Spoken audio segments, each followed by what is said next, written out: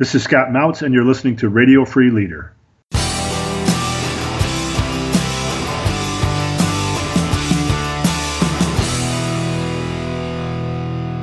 Welcome, everyone, to another episode of Radio Free Leader. I'm your host, David Burkus, best-selling author, speaker, and business school professor, and each week we're bringing you amazing interviews with outstanding thinkers and incredible doers.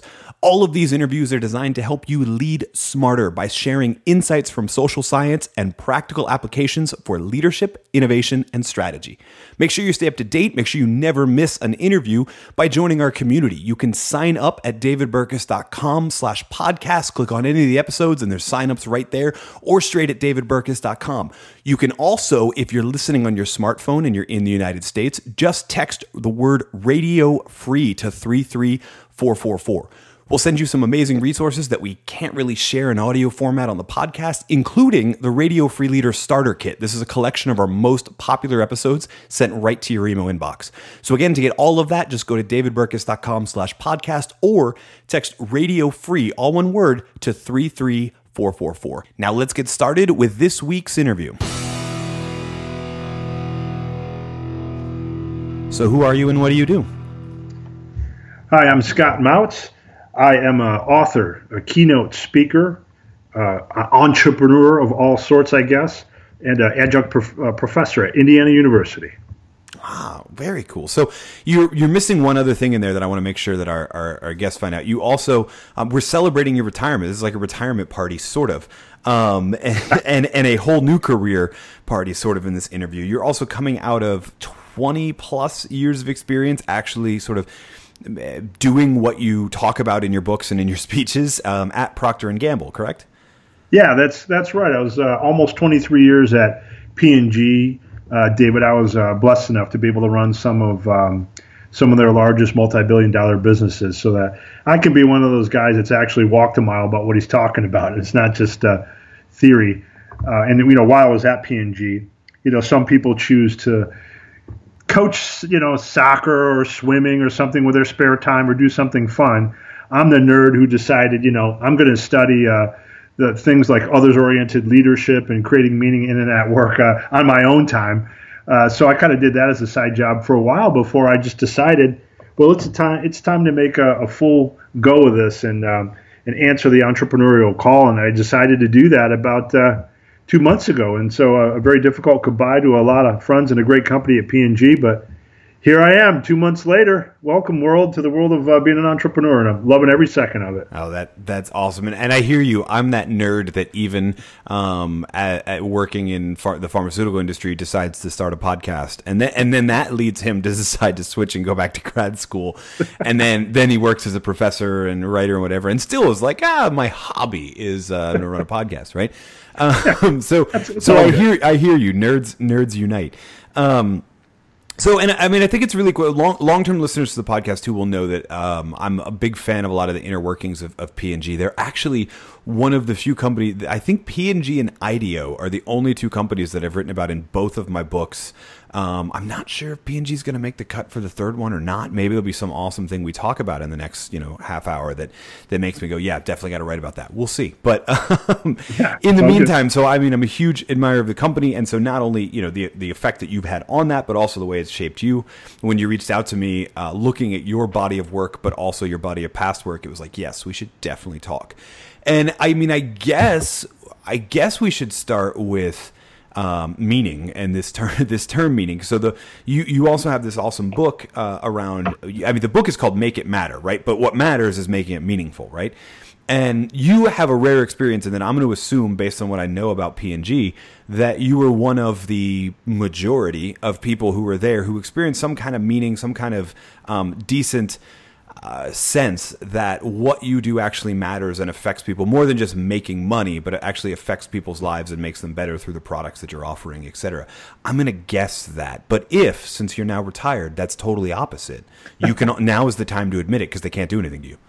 I'm in a wonderful free zone, but your instincts are indeed correct, David. I found the ability, to find meaning and meaningfulness in my work there and create emotional connections and things that I would remember for the rest of my life. It's just a wonderful place to do that. And interestingly enough, I became so enamored with the concept of helping to motivate the troops in a manner that sustains through the creation of meaningful work along the way, that it allowed me to even differentiate myself within P&G for that. So it gave me a real chance to practice what I preach live, and then at the same time build and prepare for that second season of my life, which I've just entered, obviously. I mean, why do we have to worry about the troops? I mean, they're getting a paycheck, right? Shouldn't that be meaningful enough? You talk about having to do all this extra work, and granted, that's a devil's advocate question, but I think for a lot of people, it's a worthwhile one. We have this sense that isn't showing up to work and being offered something in exchange for your efforts enough? Yeah, it's a great question, David. I wish I could tell you that the data would support that that's true. And what's interesting is, I do a lot of keynote speaking, and I've been studying the art of creating meaning to motivate for almost 2 decades now. And when I do surveys, and I've done many surveys for my business, invariably, and data broadly backs this up, if you were to ask the average manager or leader, hey, what do you think it is that fires up the troops? What's going to sustain their motivation? Invariably, they'll tell you it's either pay, or it's perks, or it's promotions. And the truth is, the data simply doesn't support that it's any one of those. The problem with, perks, I think we all kind of intuitively know this. The problem with perks is that they soon become expectations. And at that point, they have more power to let people down than to motivate them. The problem with promotions is that the impact that you feel when you're promoted, it doesn't last very long. Before too long, before you know it, you look back and the very thing that you thought would make you happier, moving up that corporate ladder and getting more power, more responsibility, actually you find is one of the things that moves you farther away from the things that make you the happiest of all. It's called the promotion paradox, as social scientists will tell you. And so the last bastion of hope, pay, well, certainly it must be pay. I mean, data simply does not support that it's pay. And in fact, I just came across a study that showed that regardless of whether you make $30,000 or $3 million a year, you're equally likely to be dissatisfied or satisfied at your job, depending on what you do and how you look at your work. So I could talk to you for an hour, David, about the data that I have that shows that, unfortunately, it's not just pay. That becomes to mean a lot less to us over time. And, the truth is 70% of us are actually more on a search for meaning at work than we even are in life itself.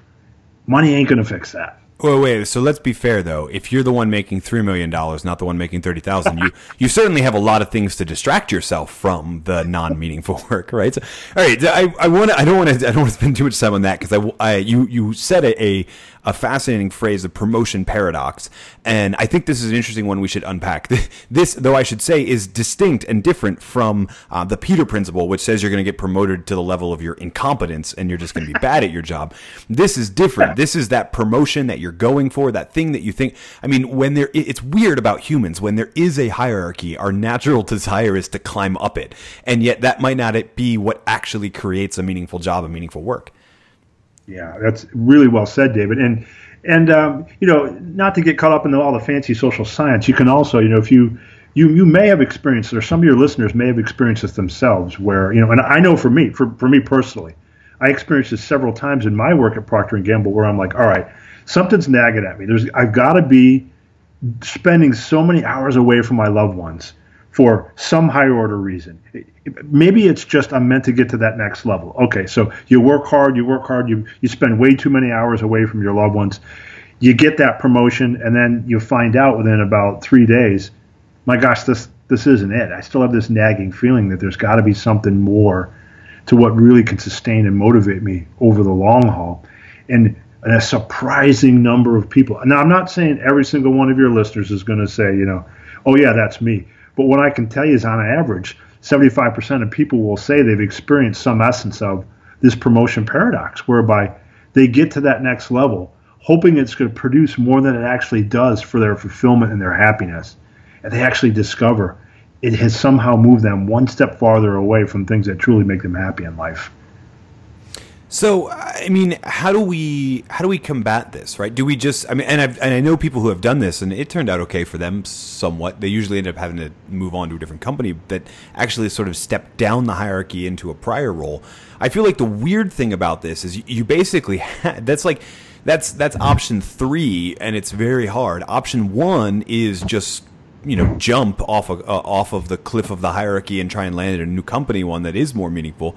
And then option 2 is probably take some deliberate steps to do this for yourself. And I think this is a good place to start from a leadership perspective. It's kind of like you can't really worry about creating meaning for the other people, the people that you lead, if you are experiencing this paradox to begin with. So how do we start even working on ourselves? Yeah, really great question. And boy, there's so many ways to be able to do this. And I'll just touch on a few. In my book, Make It Matter, a lot of this is about getting at exactly what you're talking about, David. That conundrum we realize we're in when we're like, man, what I signed up to do, once upon a time, it really charged my engines, and now I'm kind of finding like, holy cow, something's missing, and I got to get the mojo back. A couple of the places that you can turn for your listeners, the theory is really around you can create meaning in your work to sustain motivation over time, because those other things are all temporary. And a couple of ways you can do that. It first starts by really helping to reframe and reshape the work you're doing to help it matter even more to you. Some people will tell you, hey, look, Scott, if you want to create meaning, that's awesome. That's for doctors. That's for nurses and policemen whose jobs are inherently meaningful. I can't. I'm just a whatever, fill in the blank. And what I would tell you is that I really disagree with that, because I have talked to parking lot attendants. I actually did a set of focus groups with parking lot attendants and found out that even amongst something that seems like incredibly boring and mind-numbing as parking attendants, I discovered a couple of them that really felt like, look, my job and my purpose on this planet is to take something menial, like being a parking lot attendant, and bring an unexpected smile and a little bit of a lilt to someone's step during the day. And so they had reframed their own work to make it matter more and have more purpose. So one of the first things you can do to lift yourself out of that funk, if you don't want to depend on anybody else, is you start to think about, all right, what is the possible purpose behind the work I am doing? Why? What's the why behind my work, as Simon Sinek says? Why am I doing what I'm doing, first of all? And then second, what could I leave behind of tangible value? What do I want my legacy to be? And when you take a second, how many of us have a moment in our current jobs to say, this is what I want my legacy to be within the job that I'm in right now? It's not a common thing for us to think about. But if you can stop and think about, oh my gosh, this is the legacy I want to leave behind, and I talk an awful lot of, more about how you can do that. And you compare it with the purpose that you have at that very job, you can start to breathe more meaning into the very work you do. That's one of the higher order things you can do. I'll offer up, one more, and by all means interrupt, but you can also just start to recommit to learning and growing. And what's so interesting, David, is, people will tell you, if you look back on the times in your career when you were least satisfied, when you were the most discouraged and felt the most unfulfilled, there's a darn good chance it was a time when you weren't learning and you weren't growing. When you were asking yourself quietly, am I wasting my time here? And when you can recommit to that, really recommit to that, and start to reinvest in it. So what's the first thing that always goes by the wayside when we're busy at work? Training or learning or investing in yourself. If you can recommit to that, I have reams of data that shows how meaningful that is to us as human beings and how fundamentally motivating that it really is. So thinking about your purpose, what you want your legacy to be, and recommitting to learning and growth are just two ways of many that I talk about in my book, Make It Matter. So an interesting question for you then. What was your sort of meaning? What was your why when you were working at Procter & Gamble? Because this is a company that a lot of people admire because it's a huge company. It's got a huge marketing effort, makes some amazing products, and people know it's a great place to work. But the reality is, like, you're selling soap. You got my attention when you were talking about, you're not a doctor. And like, clearly, okay, this is dishwashing detergent and stuff. This isn't doctor stuff. So how did you go through this yourself? What was your why when you were at P&G? Great question. And for me, and what's really interesting, brands, you bring it up, brands can think about their own why, of course, and Dawn dishwashing liquid, we tried to think about ourselves as not just selling soap, as you said, but, we're really providing a handy, helpful kitchen solution that allows people to get back to the things they want to do in their life and spend more time in the heart of the home, the kitchen, doing stuff they love. We elevated the task that we were spending our time doing to feel even better about it. For me personally, in my personal life, in the things I did at P&G, I soon figured out that while working through business problems and figuring out how I was going to get those next 2 share points was awesome, and it kept me up at night, it actually wasn't what got me up in the morning. What really got me up in the morning, I soon learned about myself, was the passion and the desire to help people become the best possible version of themselves that they could be. So I was, blessed enough along the way while I was, lucky to grow each of the businesses I ran at P&G. I'm more proud of my reputation for building a kind of grassroots culture that people would really fight to be a part of. And I say that with zero ego. I say that more to tell you that I surprised myself, David, that, I went to P&G being in love with the numbers and the brands and selling more widgets than I did last year, and discovered over time my true passion was helping others become the best version of themselves. And for me, that was my own definition. And not everybody has to have that definition. But once I realized that, it imbued such a powerful sense of why I was coming to work every single day. And the ability to continue to do that drove me 10 times more than the increasing amounts of money that anybody would make as they rise up in a corporation. That surprised me about myself. So, this begs a follow-up question too. As you're going, up and up in this organization, you obviously are taking on more responsibility, not just for products and numbers, but for other people, right? And to make it meaningful for them or to convince them, right? I'd imagine you have those challenges. So you have your why, but you also have to help people find theirs. And again, we're selling soap, right? So how did you do that from a leadership standpoint? How did you help others find that meaning and find that why, that purpose? Yeah, that's really a great point, David. And it starts with really taking the time. First, it starts with caring enough to figure that out for all the people that work for you, what makes them tick and what's their unique blueprint and what's really most important to them. There's, you can't really fake it. You either care or you don't, right? There's no real gray zone to it. It's really either black or white. And if you really care, you're going to want to invest in your people and figure out like what uniquely makes them tick. And, over the years, I've spent a lot of time trying to develop a unique set of questions to help individual people figure out, well, gosh, what could my why be? What could my legacy be that's really most important to me, and that makes me tick? And, I talk an awful lot about that in the book, but just to give you, just a couple of samples, one of the most powerful questions I simply ask, it's not one that I created, but that I know people use and find powerful is, what would you try if you knew that you wouldn't fail? And when I have that discussion with individual people that work for me, they give me very interesting answers about, well, gosh, when you put it that way, I would try this. And then, well, why would you try that? Well, because what I really love to do is this, and what's really important to me is that. And so you have that discussion with them, and you start to learn, holy cow, there's really a lot more to this than just selling soap. This person's really passionate about X or Y. And so you start to make that investment.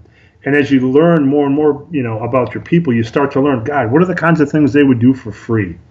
What are their core values and beliefs that are really, important to them? What are your people's superpowers that work for you? Those all belie clues on what they were really put on this planet to do. And when you start to tap into that and spend the time with people to uniquely figure out what their unique imprint on the business and on others could be, you really start to unlock what really motivates people at the end of the day, which is the creation of a work life that's meaningful to them individually. So, you hit on a really interesting point there, and it's one that I find myself making often, and sometimes feel like I'm the only person arguing for this, which is that so much leadership literature, and most of it's not informed by the data, but so much leadership literature talks about casting a vision, right? Or getting buy-in, or all of these things that are essentially how do leaders convince their people to believe the same thing as them. But I don't think that's true. When you look at a lot of great leaders, what they actually did is found a way to better verbalize or better put to words what people were already feeling. And we're talking about this same thing on an individual level. Your meaning for why you're doing the work is totally different from each of your individual people's. And the skilled leader actually figures that out and figures out how to play to it. Yeah, that's right. Part of the key is, as a leader, you can't just articulate your compelling vision that you think, you're going to play it like a Pied Piper and the lemmings will come. It has to be a vision that resonates with people's individual identities. It has to be something that they can uniquely understand and commit to. In the book, I tell the story, and I'll hit this very, very quickly, of a man by the name of Mark Shapiro. At the time, he was the president of the Cleveland Indians, and he was a man featured in the movie Moneyball. If any of your listeners have heard that was a baseball movie starring Brad Pitt and Jonah Hill, I don't know, probably 5-6 years ago.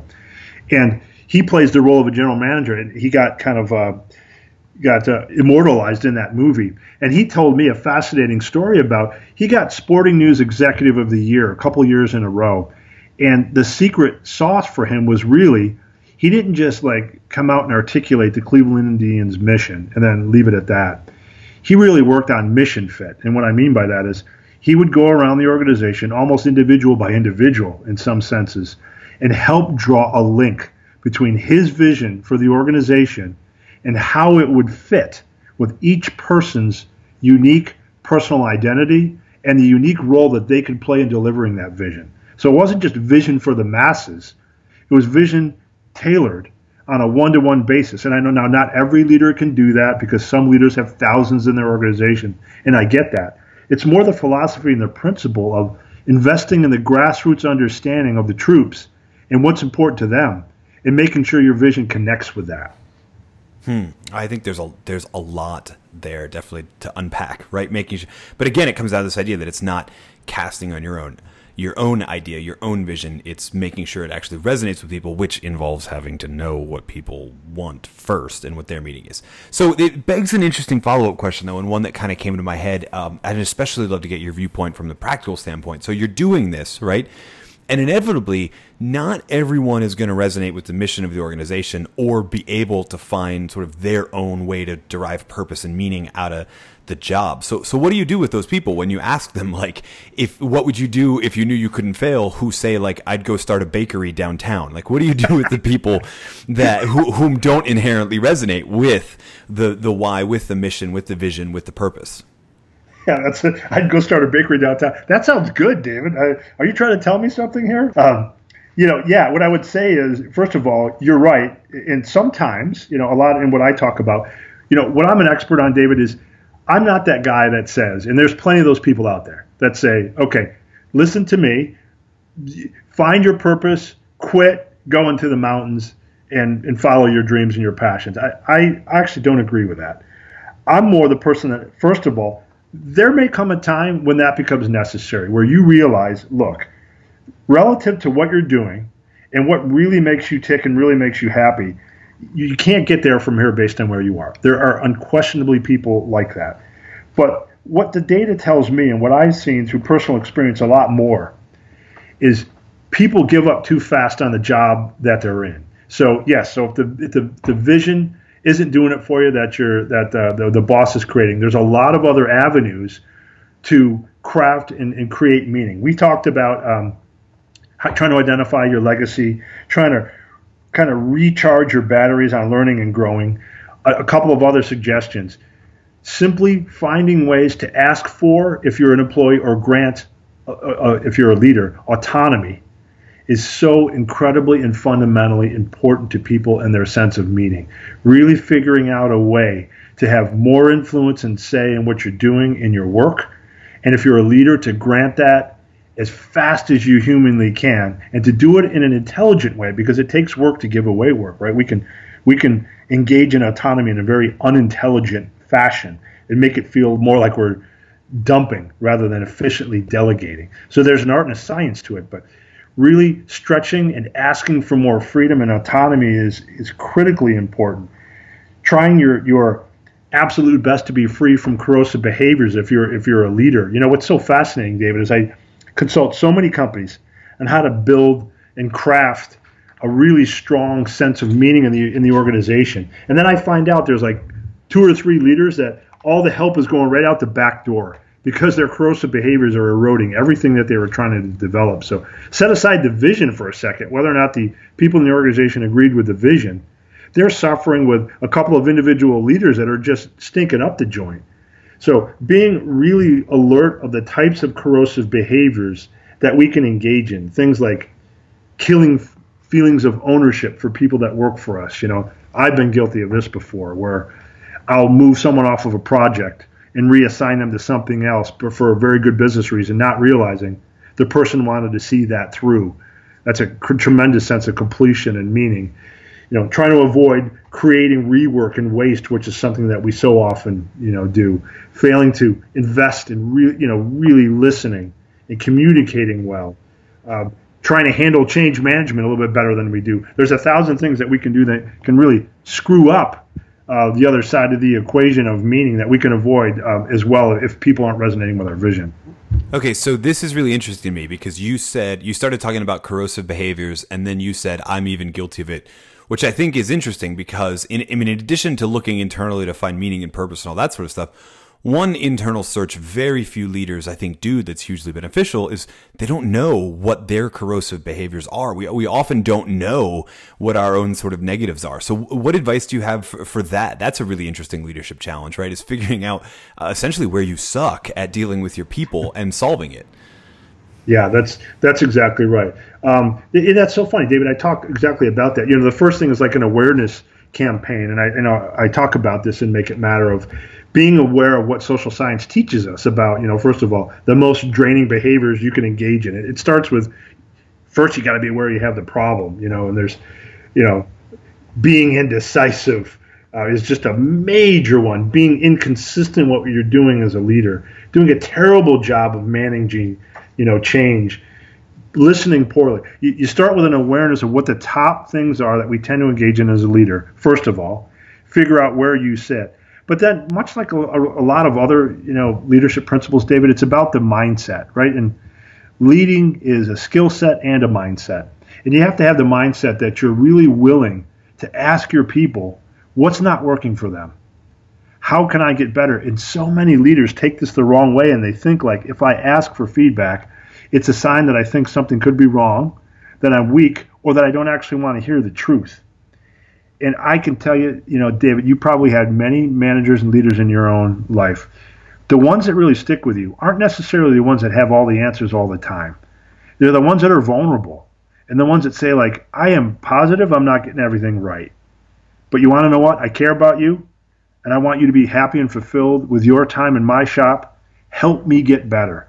Help me understand the things that I am simply not doing right and executing well against.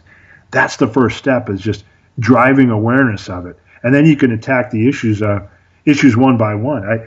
Have you seen that as well in your life, that it's very powerful when somebody asks you, what can they work on?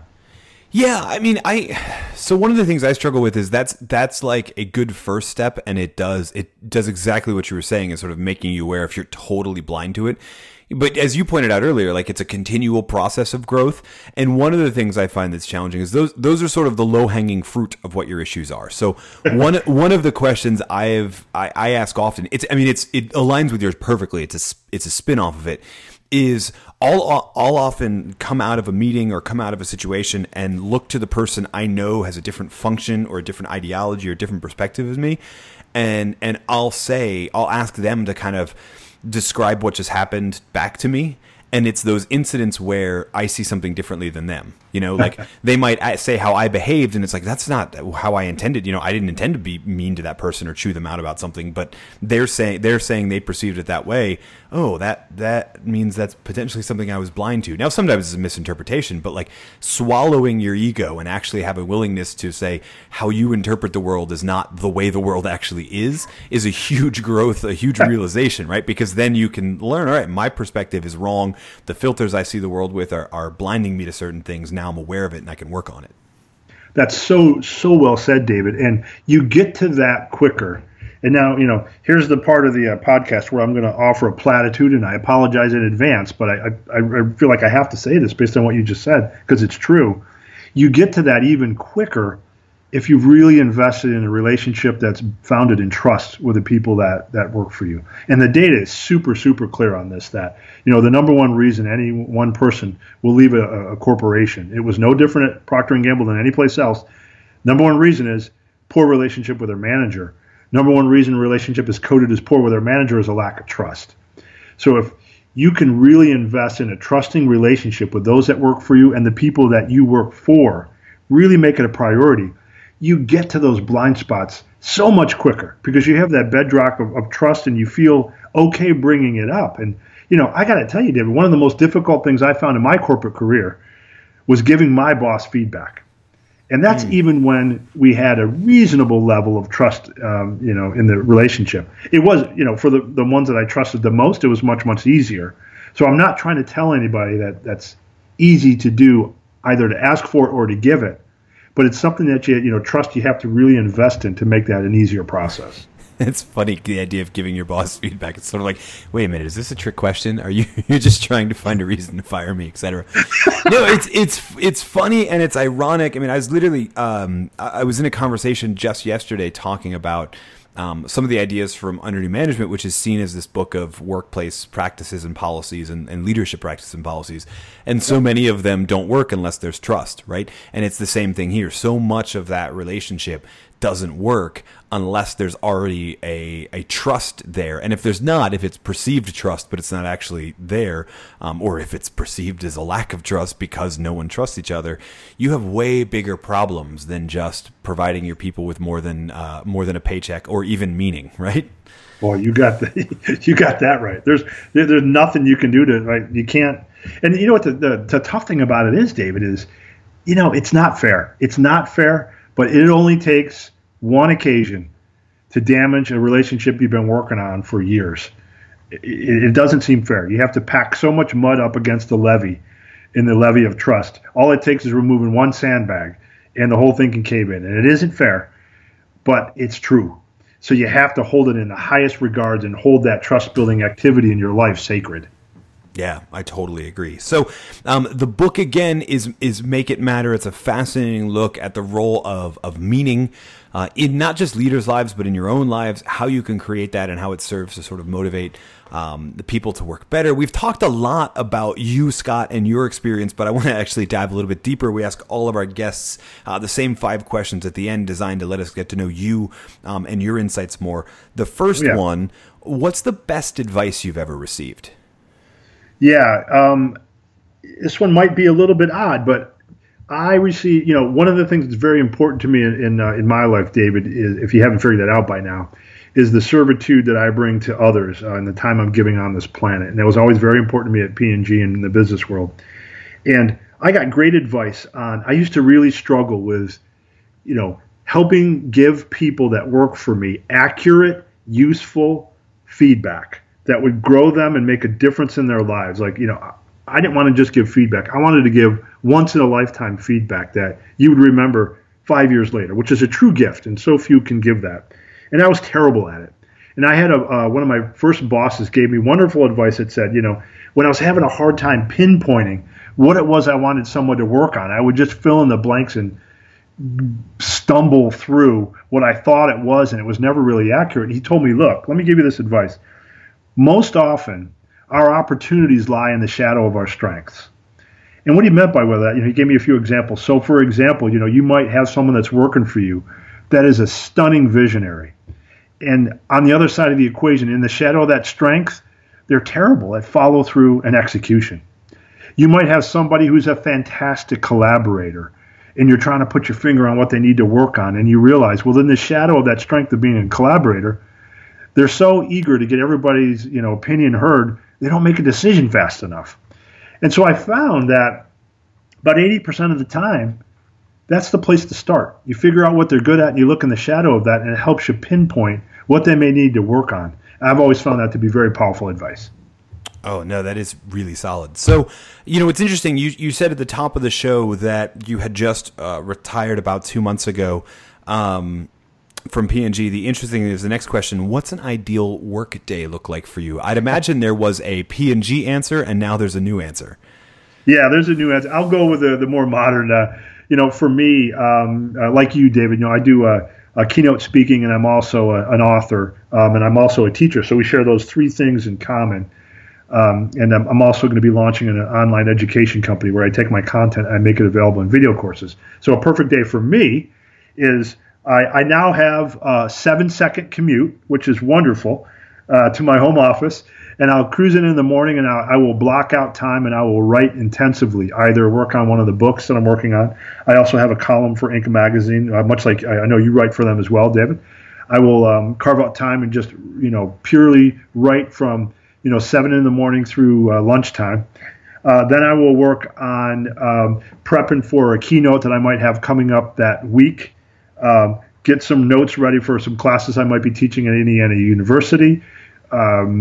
Start, do a little bit of work in the afternoon on video courses that I'm trying to prepare to sell online. And then my daughter will come home, and then the family time, I'm all theirs after that. And so to me, that's an ideal day, especially the 7-second commute part. Yeah, no, that's pretty solid. We moved into a new place maybe about 6 months ago, and it includes a studio for podcasting, office little area, which I hadn't had since my 2-year-old arrived in our house and stole my office. And it's quite an amazing commute. It really is. What are you reading right now? Let's see. I'm actually rereading a classic. Jim Collins' Good to Great. One of the things I talk about in one of my keynotes is just the power of, it's so interesting. Do you know anyone that wakes up in the morning, David, and says, man, I can't wait to not be great at work today. I want to really suck today. That's my goal. No, let's be fair. There are a few of them, but that's just because HR hasn't found them for poor performance yet and shared them with the competition. Exactly right. Fair enough. But in general, we find that people want to be great. And what's really interesting is I find if you can sit down and spell out, with your people and have an agreement, look, this is what good looks like on, leadership, on strategic leadership or visioning. This is what great looks like. And you really spell out the differences. It is so powerful. There's people, the light will come on and they'll be like, oh my gosh, I thought I really sucked at that. And you're telling me I was great. My definition of great is different than yours. Or I thought I was great, and you tell me I'm not even meeting expectations on this performance vector. It's very, very powerful. And so I was having such good experience with that. I decided to go back and read the classic Good to Great to just rekindle my fire for that tool that I use with folks. Wow, that's really interesting. What do you believe that most people don't? What do I believe I'll have another beer. It's almost happy hour. No, I'm kidding. Let's see. I believe. I think most people also believe that, so that one doesn't count. Yeah, fair enough. Right. Okay, fair enough. Okay, well, here's a couple of things. I'll give you a couple very quickly. I think I don't know if most people believe this or not, David. You might be able to argue. Maybe they do. Maybe they don't. I really do believe that we're here to serve in some capacity greater than ourselves, and I don't mean that necessarily with any religious undertone. I just mean that as a human being. I really do believe that we're here to serve in a capacity to our fellow human beings. It's one thing I believe. I don't know if everybody does. I believe that Amazon is going to rule the world. I think they are an incredible company. They're doing everything right. I just read an article the other day that they now have the patent for floating warehouses, which would essentially be something, think like, you're at a football game, whatever, I don't know, let's say a college football game, and you decide you just got to have your Pokemon Go plush doll right there. There'd be a blimp floating over the stadium. you can place your order to that floating warehouse, and they'll have a drone bring you your plush toy down to a designated drop-off zone outside the stadium. That's the kind of stuff we're talking about here.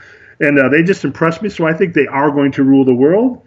And the third thing I believe that I don't know that everybody believes is I believe you should support local businesses. I love chains and the efficiency they bring, but I'm a big fan of trying to help your local bookstore and your local restaurant survive.